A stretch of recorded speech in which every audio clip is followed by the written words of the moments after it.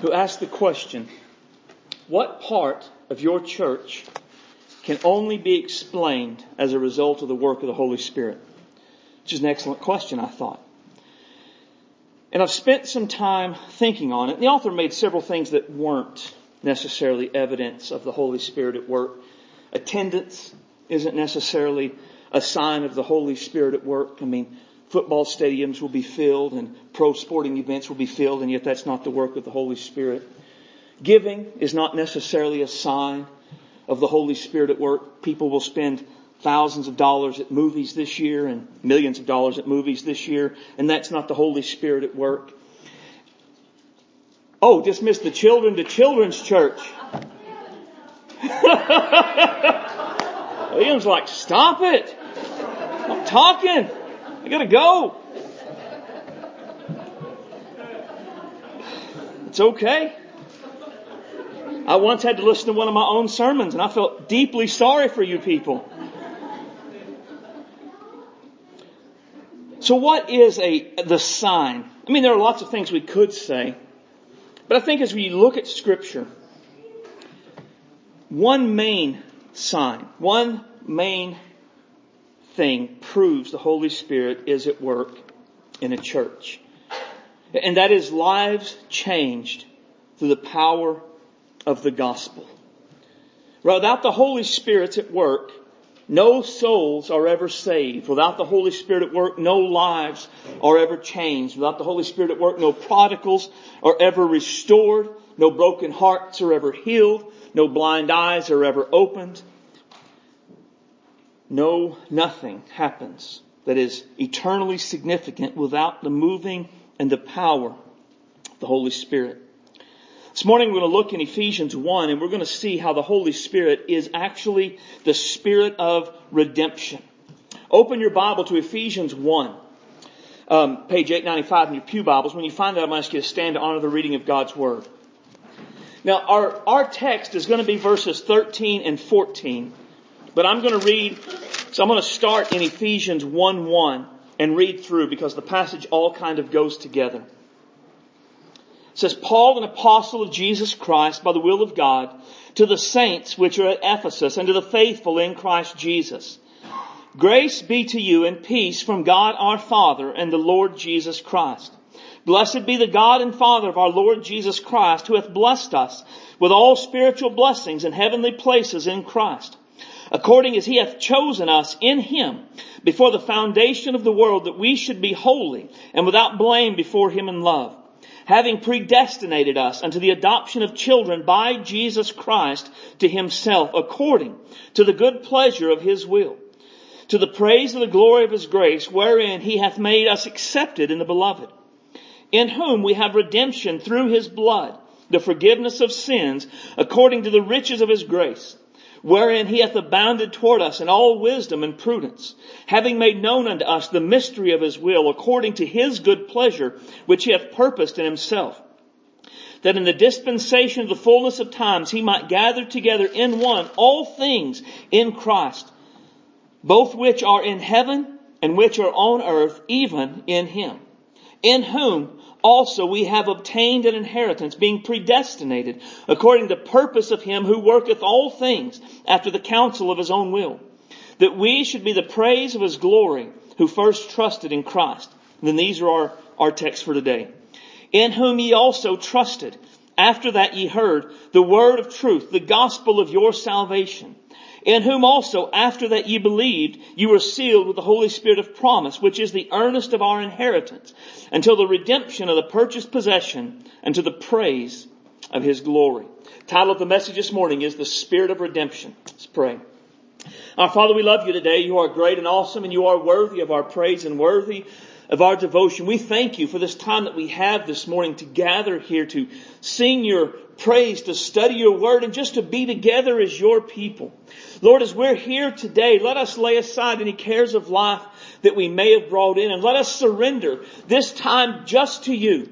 Just to you, God, that we would have ears to hear and we would have hearts to obey. That, Lord, this time would be yours so that you could use it to focus us, to change us, to save us if we need it, oh God. Oh Lord, work in this time today and let your word be living and active in our life. Let your Holy Spirit come and let Him convict us where we need convicting, and let Him challenge us where we need challenging, and let Him change us where we need changing, and let Him encourage us where we need encouraging. Fill me today, Holy Spirit. Give me clarity of thought and clarity of speech, and guide me to speak God's word clearly and accurately, and not to be a hindrance in any way to what God wants done. Father, have your way in all things, we ask in the mighty name of Christ our Savior. Amen. You may be seated.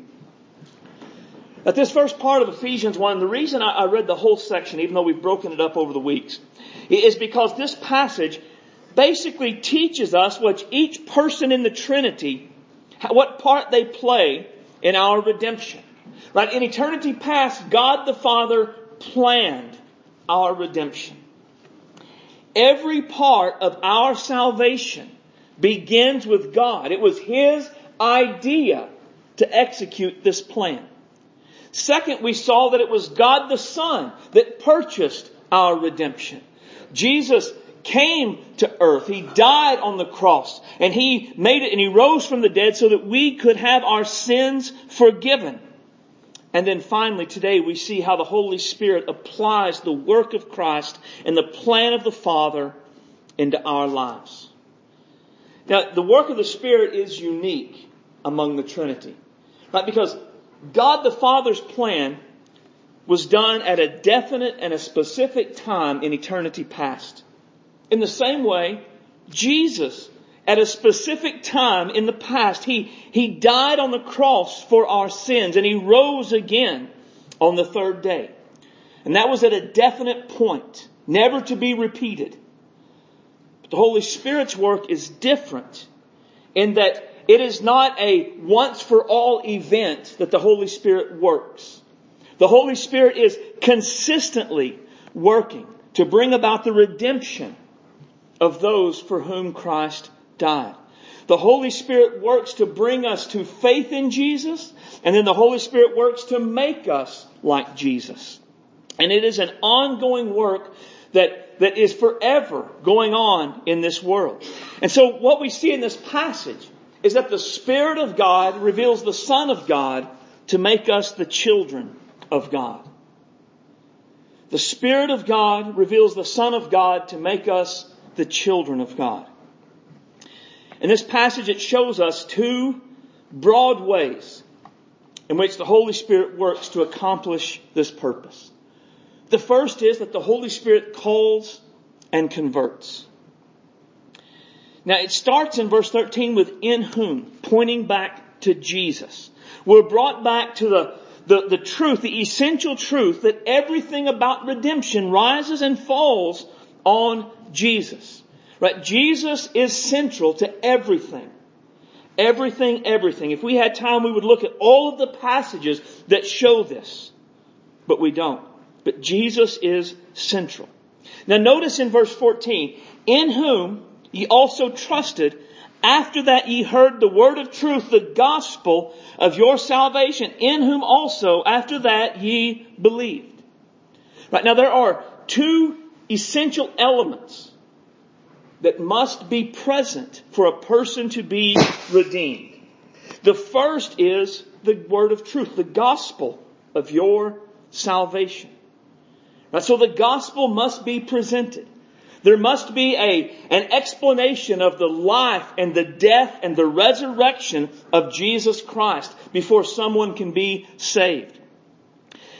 Now, that's what it says in verse 7. That's what verse 7 was really all about. "In whom we have redemption through His blood, the forgiveness of sins." That's the first element of the gospel message, is that Jesus died for our sins. And when we talk about Jesus dying for our sins, it is critical that we understand that this was the plan. Right? Jesus' death, His rejection and death, wasn't a surprise. It wasn't plan B. That was plan A. Jesus, Peter says, was the lamb slain from the foundation of the world. Jesus came and died as a sacrifice. He wasn't a martyr for the cause. He didn't make the wrong people angry. Jesus' life was for the purpose of His death. And that was always God's plan, and the death of Jesus will always be God's plan. There will never be another path of redemption outside of Jesus Christ. But not only did Jesus die, but Jesus rose from the dead. Literally, physically, bodily, rose from the dead. He walked out of the tomb, never to die again.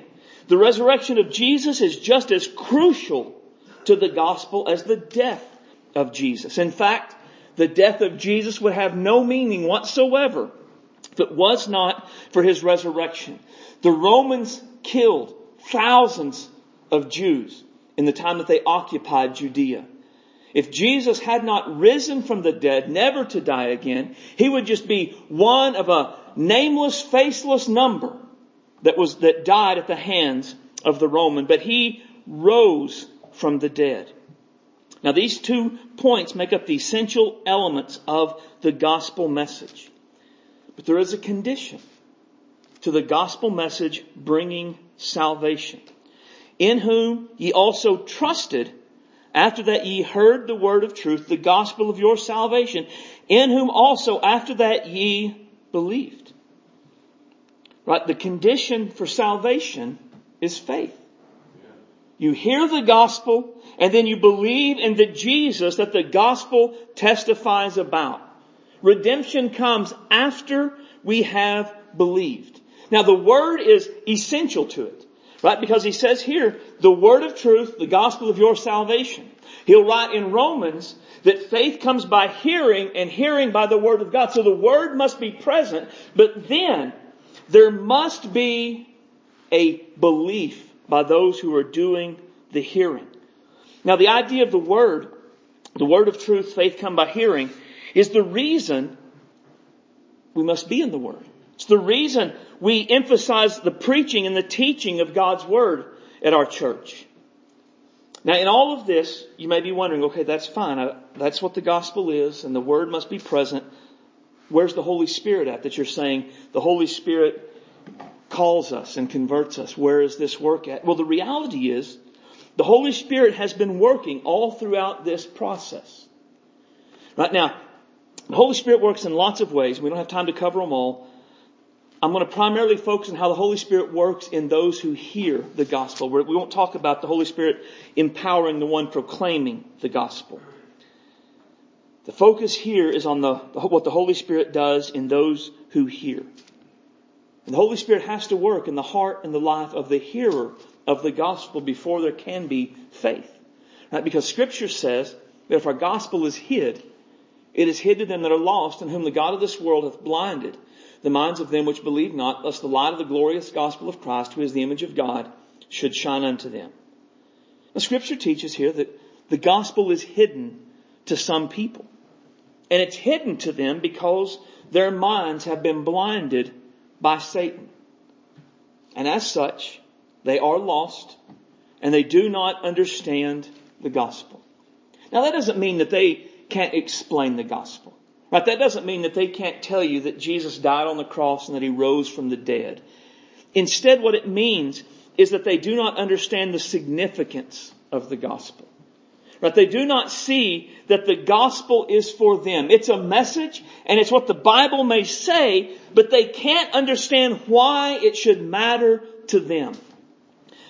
What do they think about the gospel? Well, Scripture tells us that we preach Christ crucified. That's the gospel. Unto the Jews a stumbling block, and to the Greeks foolishness. Now some people hear the gospel and they are offended by it. The concepts of sin and condemnation, guilt, judgment, and accountability to an all-powerful God are offensive to them. They're offended that anyone would dare say their sins are as serious as anyone else's.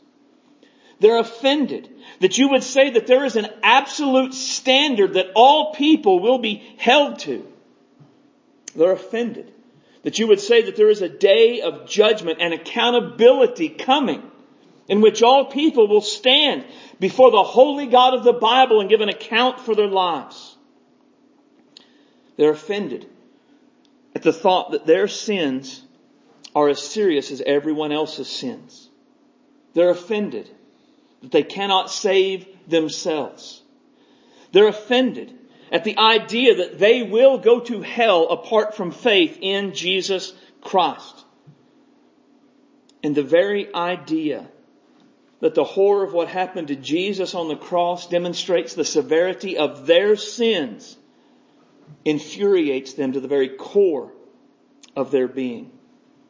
Those are offended, and it's a stumbling block. Others hear the gospel and conclude it's foolishness. The very idea that God, even if there is a God, would take on human flesh and die in such an awful, humiliating way for the sins of humanity and then come back to life in 3 days is utter nonsense. And they wonder, how on earth could any rational, intelligent human believe such drivel? And that is all of humanity by nature. They are blinded to the gospel, and they are either offended by it or they think that it is foolish. So the gospel is irrelevant to their lives, they conclude. I don't need it. If it makes you happy, more power to you. I don't need that sort of nonsense. I don't need that sort of guilt. I'm happy with myself the way that I am. Now here's the $1 million question. What makes someone stop seeing the gospel as offensive or foolish and start seeing it as the only hope they have for redemption?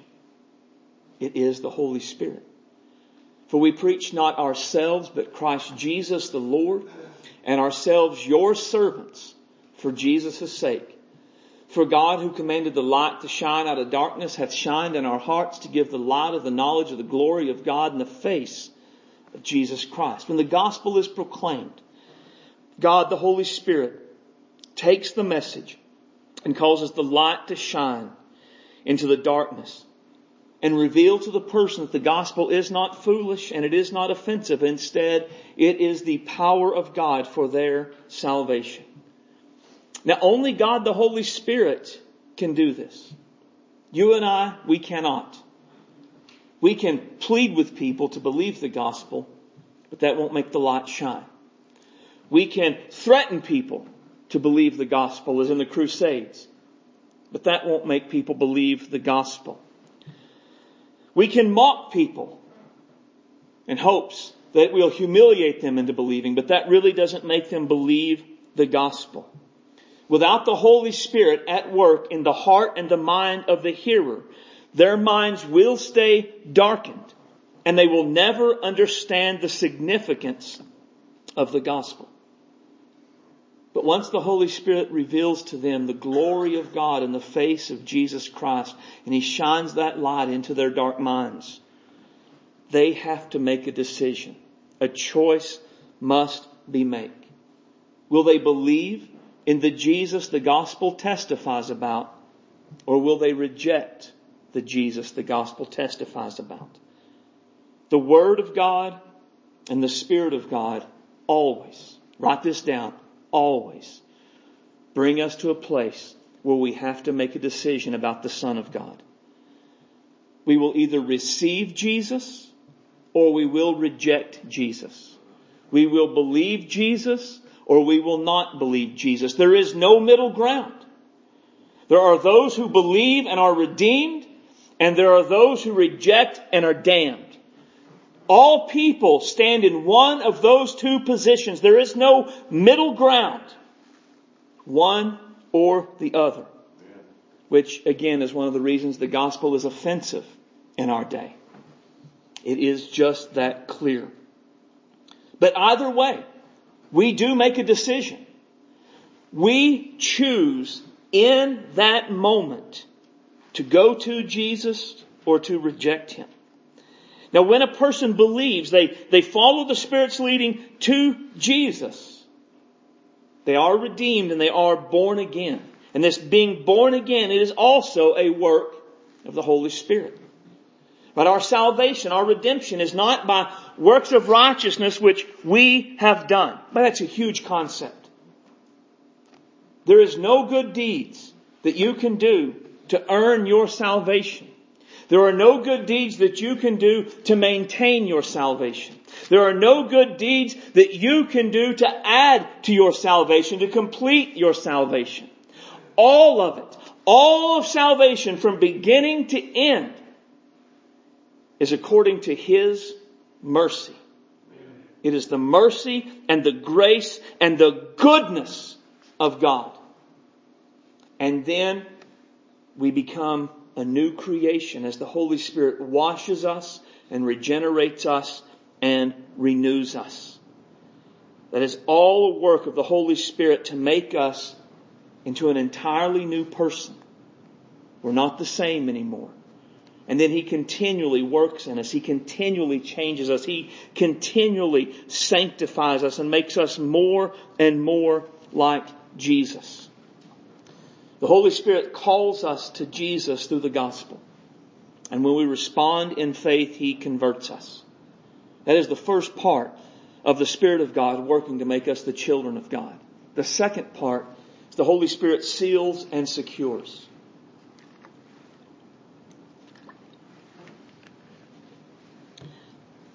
After we have believed the gospel of our salvation and have been born again, the Bible says the Holy Spirit seals us. In whom ye also trusted.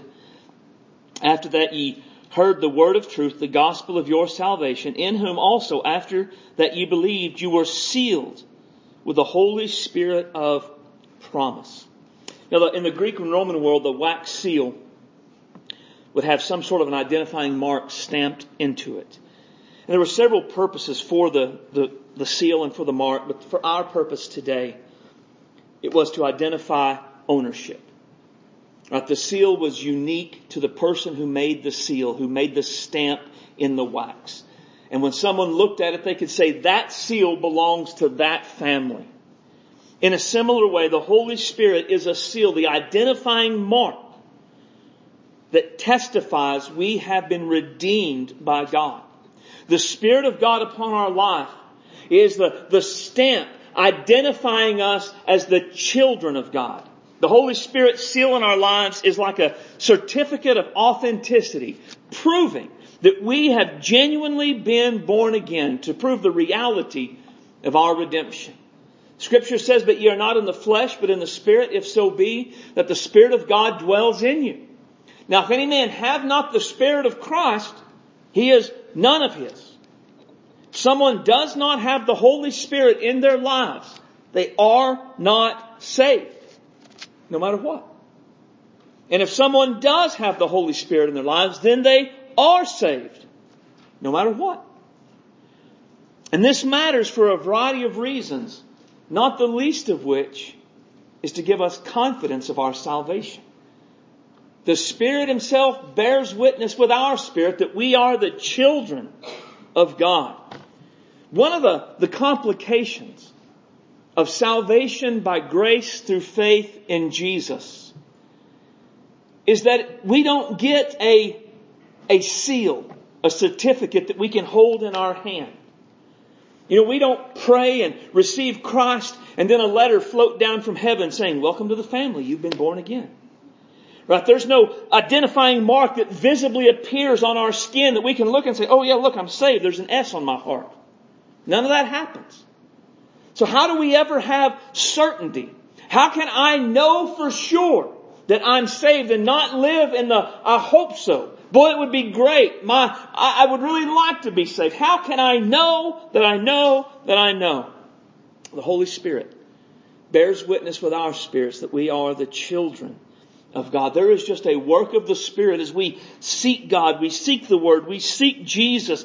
The Holy Spirit begins to scream into our minds and to scream into our hearts. You are saved. You have been born again. You belong to Almighty God.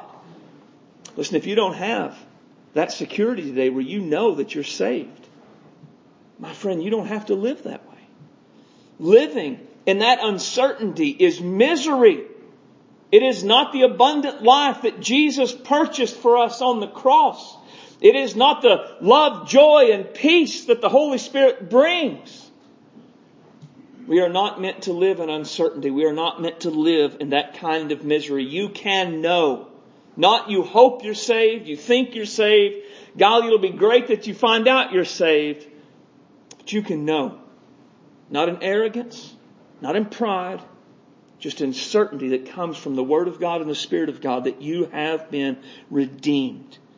If you don't have that today, you should seek God until you receive it. Now we see in the last of verse 14, or the Holy Spirit is the Spirit of promise, and He is the earnest of our inheritance in the first of verse 14. Evelyn, have you ever dealt with any earnest? A little bit? If you ever bought a house, you've put down earnest money probably. It's a down payment to guarantee the fulfillment of the purchase. That's what the Holy Spirit is. He is a down payment given to us by God, guaranteeing that He will follow through with His redemption and He will do all that He has said He would do. Until the redemption of the purchased possession.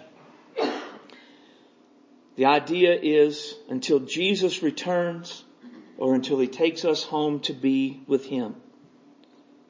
The work that God began in us when we believed on Jesus, it will continue till the day we go home to be with Jesus.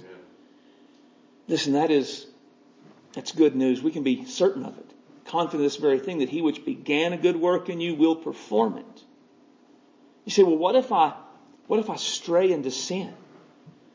Well, when you stray into sin and you're a child of God, Hebrews chapter 12 says there's discipline that comes into our life, that the Holy Spirit will chastise us.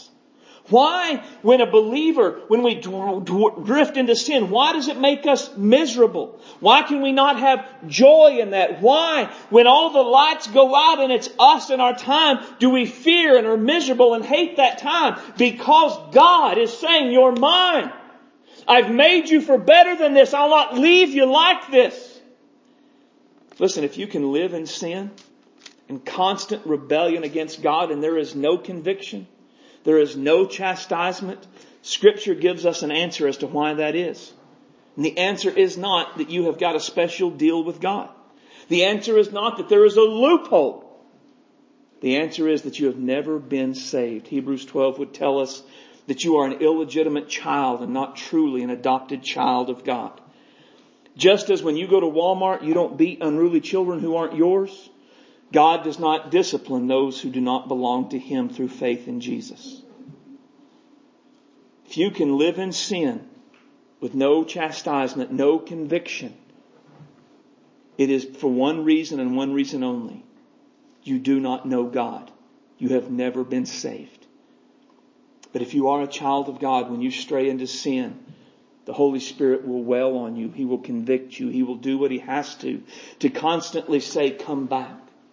Come back to the way of life. Come back to Jesus. Come back to the way of holiness. Come back, come back, come back. And as long as we're a child of God, that will continually go on. God will not let us go. The work that began in us will be performed until Christ returns. Now, that work is not only if we stray. That's a good thing, that if we stray, He comes to get us. But if you ever really looked at what the Bible says you're supposed to do as a Christian? I mean, be a living sacrifice. Turn the other cheek. Forgive. To share the gospel. To live a holy life. I don't know how you are.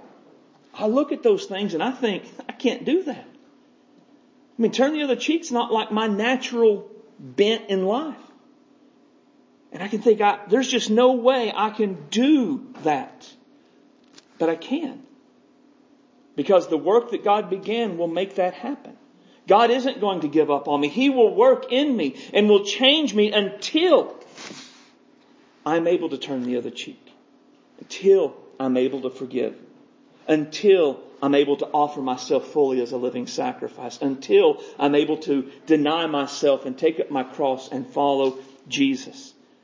He is going to work on us until we're like Jesus.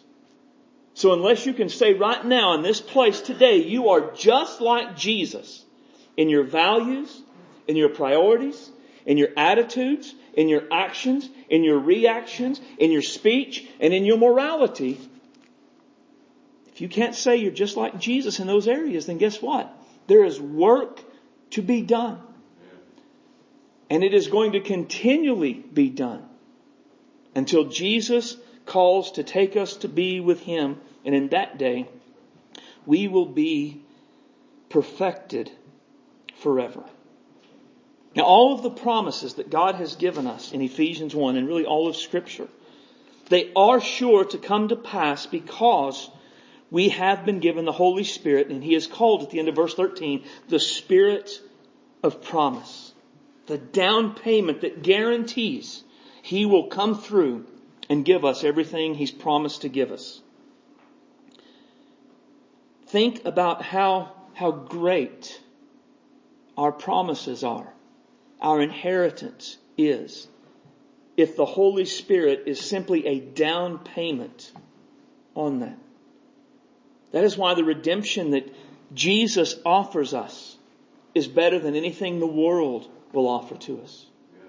That's why we can deny ourselves and take up our crosses and follow Jesus, because we know that anything we give up in this life is nothing compared to what we'll receive from Jesus in the next life. Notice how verse 14 ends. Unto the praise of His glory. That phrase is repeated in verse 6, verse 12, and here in verse 14.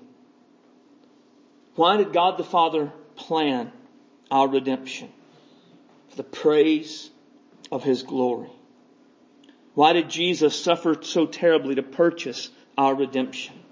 For the praise of His glory. Why does the Holy Spirit work to bring us to redemption? For the praise of His glory. A major part of our redemption is for the praise of God's glory. There's two aspects to this. One aspect is that we give God praise for all that He has done for us in Christ Jesus. That we live our lives continually acknowledging that if it were not for God, we would not be saved. For never taking for granted what it cost us to have this grace that has been given to us so freely. It means that our voices declare the glory of God on the regular. But it also means that we live lives that declare the glory of God. If a God who speaks the world into existence plans a redemption, you would think it would have big effects on your life, wouldn't you? If the Son of God dies horribly to purchase a redemption, you would think it would have big effects on your life, wouldn't you? If the Spirit of God dwells within you when you're redeemed, you would think it would have big effects on your life, wouldn't you? So we should worship God with our lives, ensuring that our values, our priorities, our attitudes, our actions, our words, our morals, and our reactions glorify Him. That they are consistent with who He is and what He has done for us. The redemption that has been given to us, that has been bought by the blood of Christ and has been applied to our lives through the Spirit of God, should motivate us to live in a way that causes people to say, look at that. God must be awesome if He can make that kind of a change in a person's life. If they will live like that, their God must be real and awesome. Tell me about the hope that you have within you. Why do you live the way that you live? Why do you talk the way that you talk? Why do you value what you value? Why do you react the way that you react? As great as all of this is, it is just a taste. All that is ours as the redeemed of God. But this taste, it does begin being redeemed through faith in Jesus. So have you been redeemed? I was thinking about this in particular in relation to the Holy Spirit. And I was reminded of something interesting you find in the book of Acts. As the apostles went to new towns where they found new converts, and they wanted to find, or people, and they wanted to find out if they were saved. Do you know that never once did they say, have you prayed to receive Jesus as your Savior? Never once did they ask them, have you been baptized? Never once did they ask them, did you go to church last Sunday? But you know what they did ask multiple times? Have you received the Holy Spirit? So let me ask you today. Have you received the Holy Spirit? Now before you say yes, I just want you to look at your life and ask yourself, what evidence do you see that brings you to that conclusion? Do you see the work of the Holy Spirit in your life that we're talking about today? Have you felt the call of the Spirit to come to Jesus? And if so, did you answer that call? Yes. Do you see the signs of new birth and change in your life wrought by the Holy Spirit's power?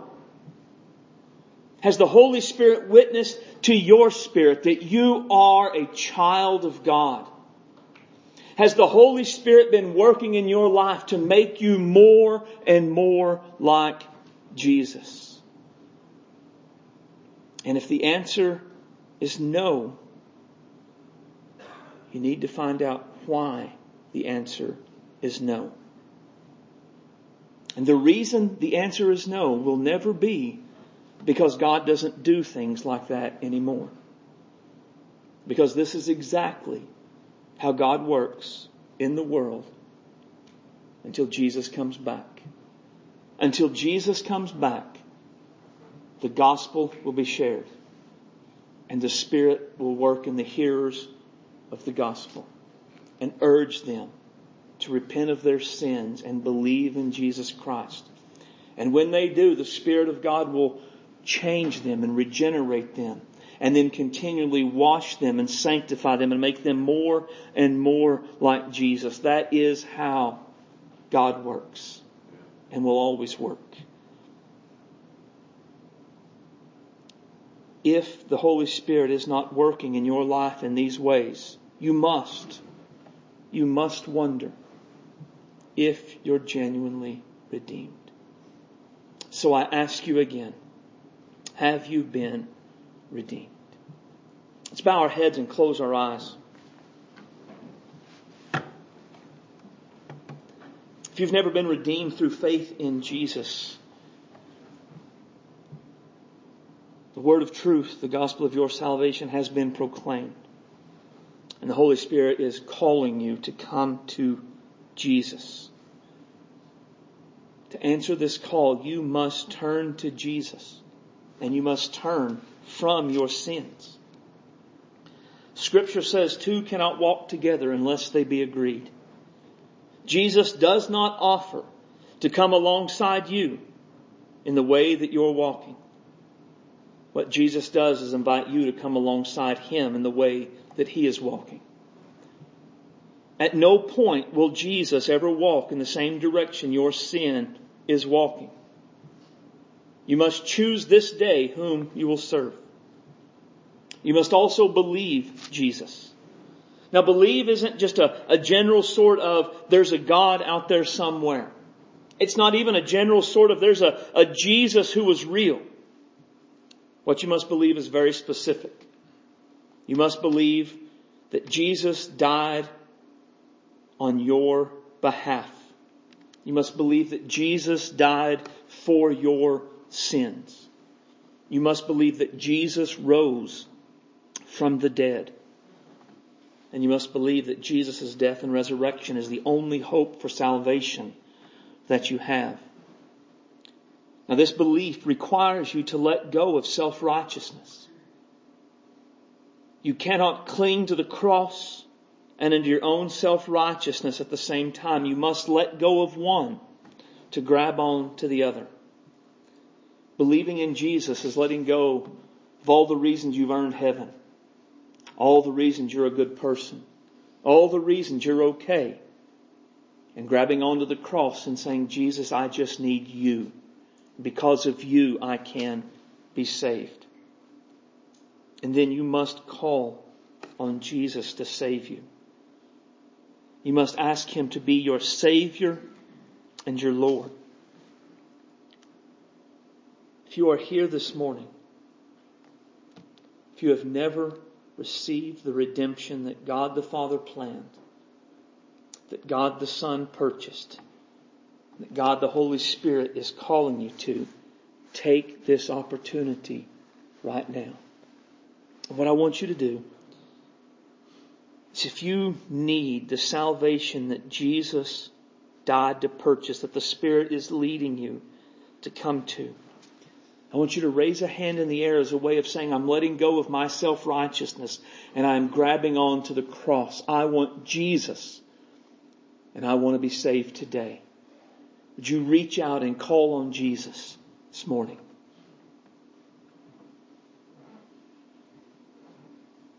All right, we're going to take a minute and we're going to pray. And as Jesus is dealing in your heart, you call on Him in this time.